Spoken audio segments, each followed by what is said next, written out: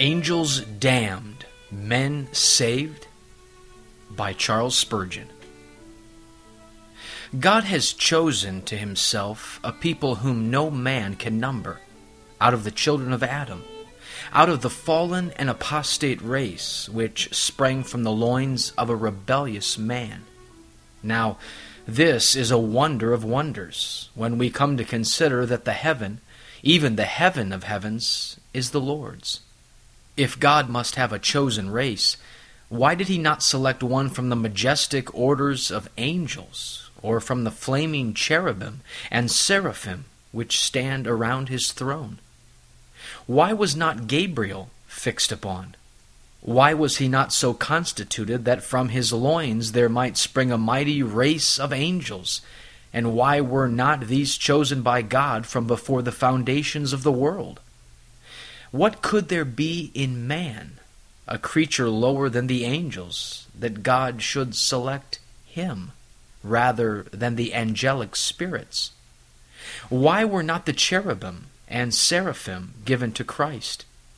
Why did he not assume angels' nature and take them into union with himself? An angelic body might be more in keeping with the person of deity than a body of weak and suffering flesh and blood.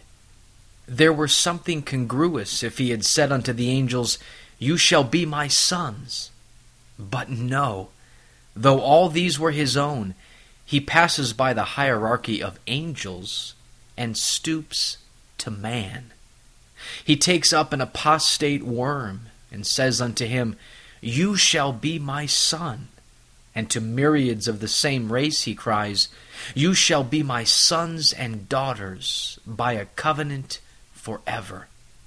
But, says one, it seems that God intended to choose a fallen people that he might in them show forth his grace.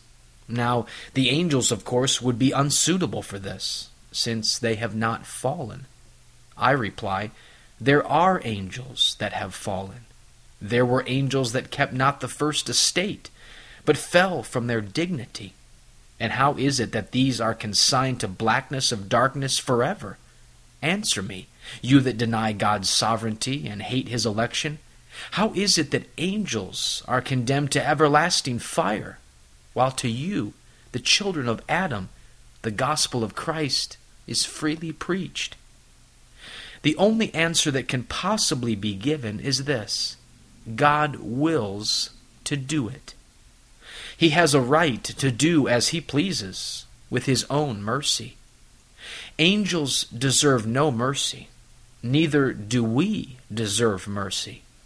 Nevertheless, he gave it to us, and he denied it them.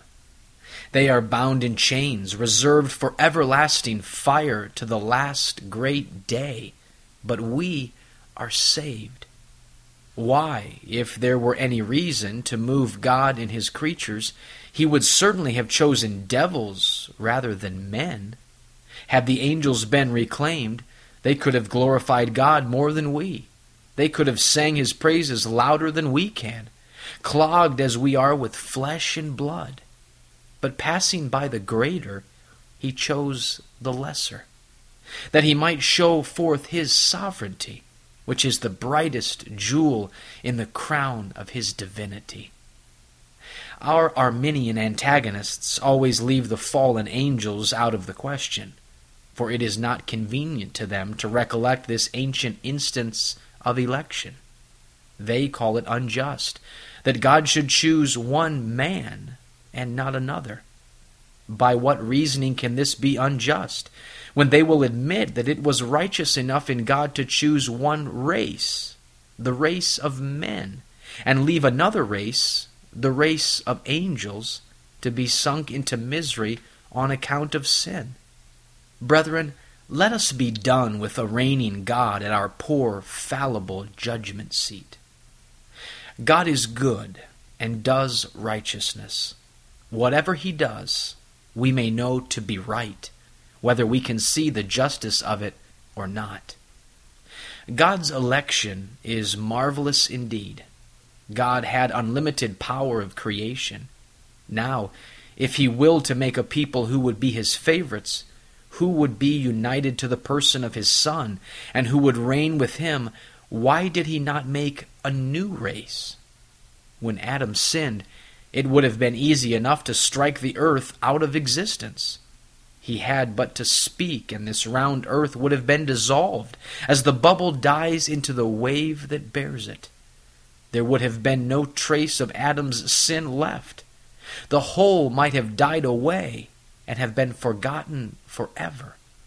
But no.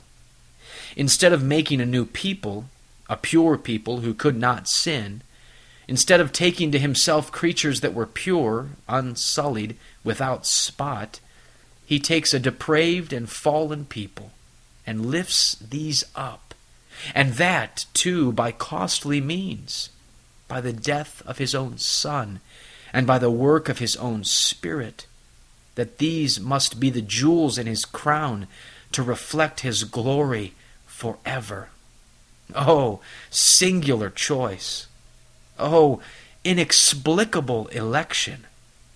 My soul is lost in your depths, and I can only pause and cry, oh, the goodness, oh, the mercy, oh, the sovereignty of God's grace. Now, when you think that God has chosen you, you may well pause and say in the language of that hymn, pause, my soul, adore and wonder. Ask, oh, why such love to me? Kings passed by, and beggars chosen.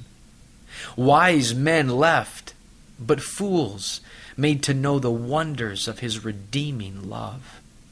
Publicans and harlots sweetly compelled to come to the feast of mercy, while proud religious people are allowed to trust in their own righteousness and perish in their vain boastings. God's choice will ever seem in the eyes of unrenewed men to be a very strange one. He has passed over those whom we would have selected, and he has chosen those who thought themselves to be the least likely ever to taste of his grace. Before your sovereignty I bow, great God, and acknowledge that you do as you wish, and that you give no account of your matters.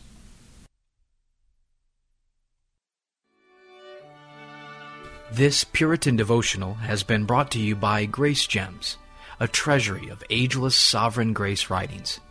Please visit our website at www.gracegems.org, where you can browse and freely download thousands of choice books, sermons, and quotes, along with select audio messages. No donations accepted. Thank you.